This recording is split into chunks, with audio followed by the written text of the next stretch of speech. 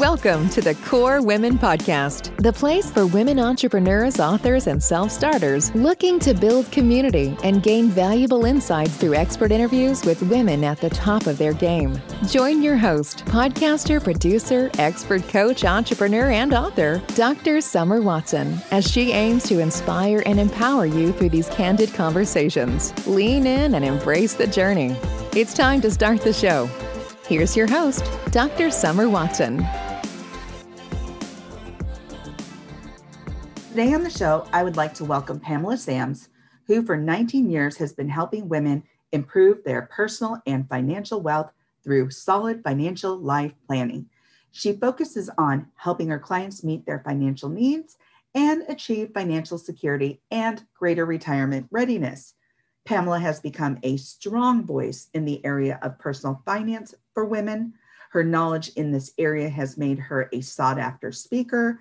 Pamela was featured in the Women in Wealth section of Fortune magazine November 2020 issue as a top wealth manager in the Washington, D.C. metro area. We have so much to talk about, so let's dive right into this, Pamela, and welcome. Thank you very much for having me, Summer. It's a pleasure. Absolutely. So Pamela, before we jump into your professional journey, can you share with the listeners a bit about your personal journey, where you grew up, your personal interests, and how some of these interests might have contributed to your professional journey today? Yeah, exactly. Well, I am originally from St. Louis, Missouri, so the Midwest, and tracked out here in 1992, actually with my husband, who works for the Defense Department. So, in this area, everybody is a transplant in some form or fashion, yes, either related to the federal government. So that's how I ended up with here. I actually had a pit stop in Pennsylvania for a little bit. That's where I had my first child, Nicole, in 1991. So she just turned 30 this year. But, the goal was always to be out in the DC area. Met my husband in college, and that was the goal. And we figured Pennsylvania was a little bit closer to DC than Missouri. And so I got a job in a previous life. I used to do marketing and advertising. So I got a job at a small book company in Blue Ridge Summit, Pennsylvania, of all places. It's right on the border of Pennsylvania and Maryland. And so from there and then down to DC after my husband got a job at the Library of Congress initially, and then eventually to the Defense Department. I'm from a family of 8, so I'm number 7 of 8. 5 girls and 3 boys. My oldest brother is no longer with us, but it's still 7 of us. And that's kind of how I got out in this area and got into what I'm currently doing. Awesome. So what would you say along your journey contributed to your interest in finance? Yeah, that's an excellent question. And, I think I've shared it with you before, and I've probably shared with a lot of people. My journey to financial services actually starts out of when my father had passed away, September 16, 2001. The world changed in September 11, 2001, but actually my world changed on September 16th when I get a frantic phone call from my mom that my dad wasn't going to make it. He had a series of different strokes and, wasn't going to make it throughout the night. So frantically, I get on an airplane right after the planes had started flying once again after 9/11 to really make it home to be with him the last hours that I thought. But actually, he lasted for about another 2 weeks. Mm-hmm. And then I got a chance to spend some really good time with him. But during that transition, when my father passed away, I saw that my mother probably would have been struggling financially, not because my father didn't leave her the assets. It's really, coming from an older generation where women didn't really handle the household finances. My mother was what I call the back of the envelope person. So she knew kind of what was going on in the daily finances, what bills needed to be paid. And then, I remember my dad and my mom getting together at the kitchen table and then really writing out the checks. My mom would say, this is what's due. My dad would write out the checks. So in the absence of having my father there, I knew she would be struggling financially to try to figure it all out. Previously, the year before, I had, had a kind of a second act on my own and went back to school to get an MBA.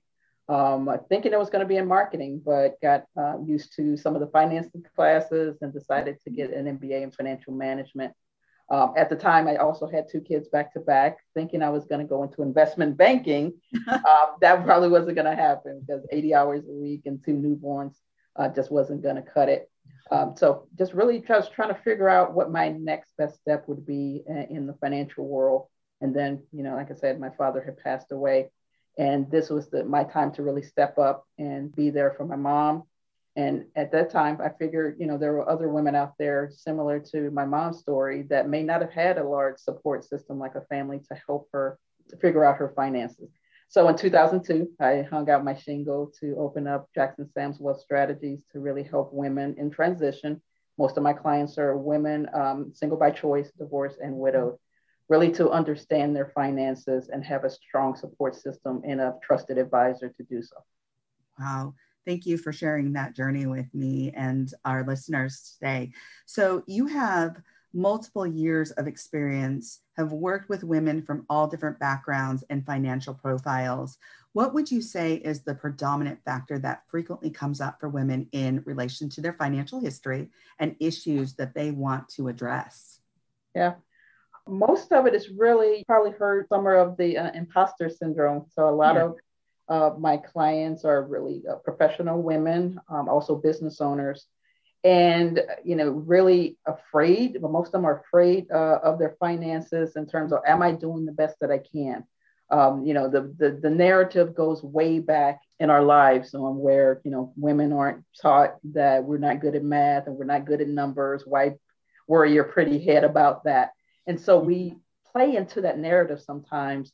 And, we make a good living and we start businesses, but it's that finance piece that holds us back sometimes to make sure we are doing what we can financially. So that's what I see a lot of times is, very smart women that can do, rocket science and attorneys and all of these, but it's that financial piece that sometimes either holds them back or scares them and they don't want to address it. So really partnering with a trusted advisor to kind of do some hand holding during that time period to say, hey, you can do it. And then really looking at how they can do better if they need to, and really understand and peel apart the finances. I do a lot of education around this subject. And so all of my clients, it's an education piece as well, not just handling their money, but understanding why certain things are in place and then what do you need to put in place to move yourself forward as well. I go through money stories, which is what are those, what's that narrative, what's that track playing in the background that may be holding us back.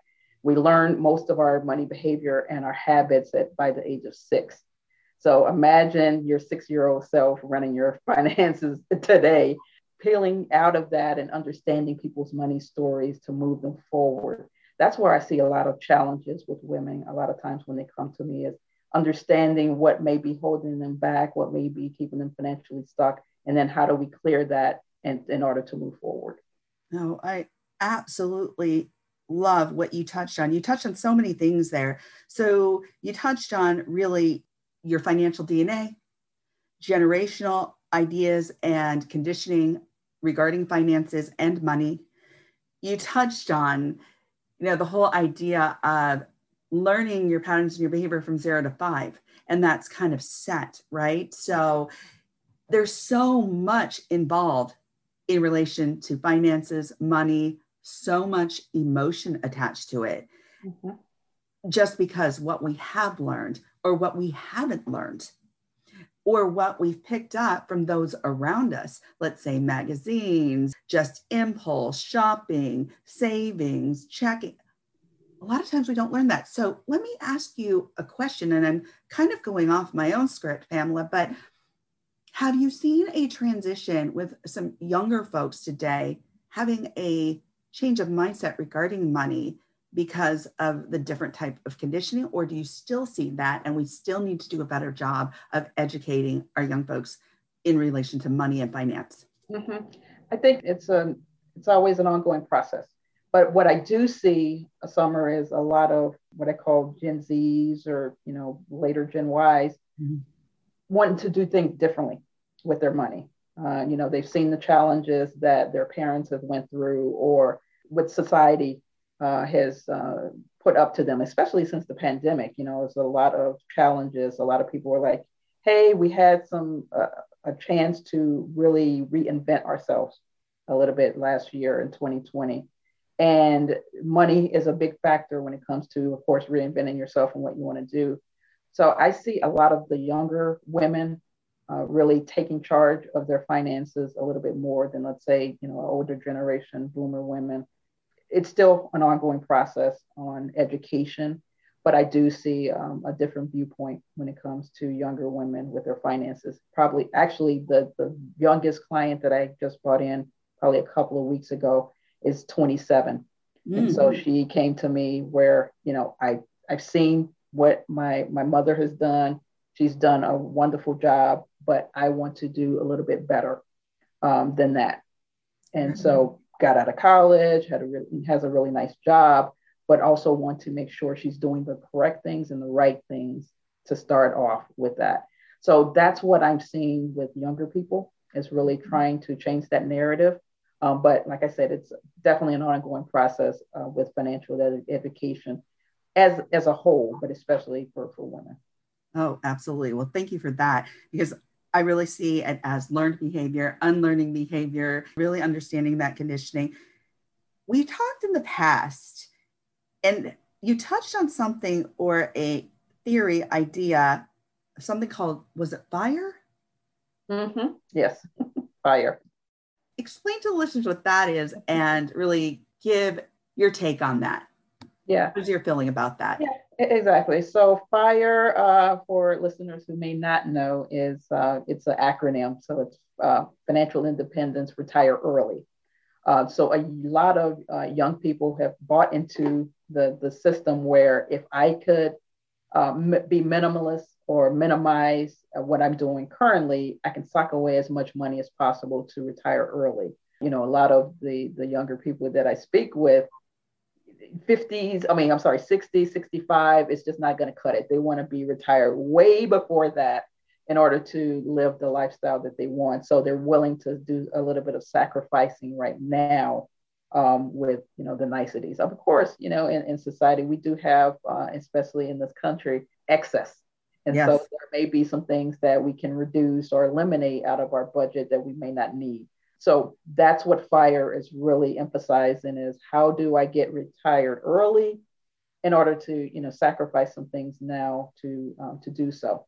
My take on it, it really, I have some clients that I am helping work through the FIRE system right now. I think it's a personal choice for everyone. I wouldn't suggest it to everyone, but it's out there. And I know a lot of people, especially a lot of younger people, have bought into, hey, I really want to live a lifestyle where I'm what I call kind of live retirement a little bit earlier, but also live retirement now. Are there things that I can be doing, maybe take extended vacations or, take some time off to, do a retreat, or what I call these mini retirements throughout the year. Mm-hmm. So a lot of younger people are looking at doing that if they don't do FIRE.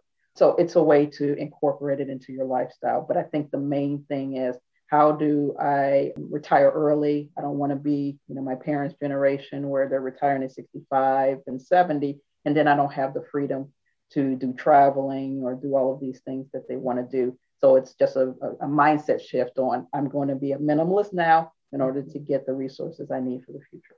Well, very interesting.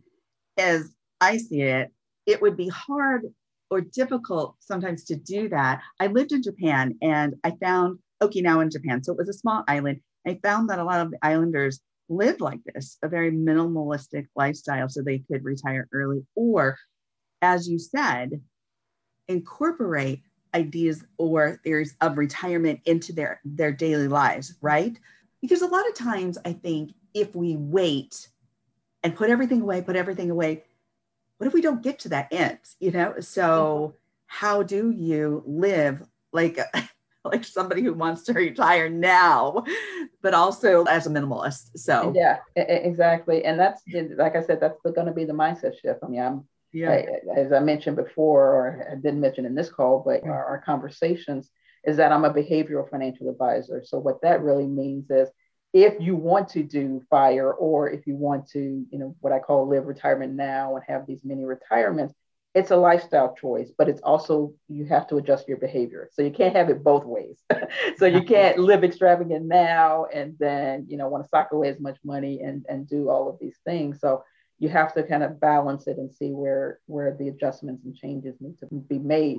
But if you do make that commitment, as a behavioral financial advisor, I have to go through, number one, why do you want it? So I go through a lot of values exercises on what they value, but then hold them accountable on these are the behaviors that need to be made in order to get you to that ultimate goal, and then really call them out if they're not doing so. Yeah. Well, great segue into my next question. And I see that you're doing a lot of the psychology and finance and bringing that together. And I think that is really needed to make a change. Correct. If you really want to make a change, these are factors that really need to play a part in that change-making process. So when most people come seeking your services, is it that they are in good financial standing and want to improve their situation, or are the majority of clients confronting a financial crisis that they need to work through? Mm-hmm. I get a combination of both. Mm-hmm. But I think a lot of times, I always describe coming to a financial advisor similar to either number one, going to the dentist, or number two, going to the principal's office. Because number one, we don't want to be judged with that. But then also we know we need it, but it's gonna be a little painful. That's the dentist part of it. So sometimes I see people wait till that pain is so bad that, hey, I need to seek help. It's like that proverbial root canal that you need, but eventually it's going to keep you up at night. You're going to have to go to the dentist. Same thing with your finances. And my acronym for my practice is the SWAN. So sleep well at night is an acronym, but also a metaphor for transformation from being an ugly duckling part of your finances to being a beautiful financial swan. So I see where that pain sometimes may keep people up at night, like that now. And eventually they will come see a financial advisor to fix it.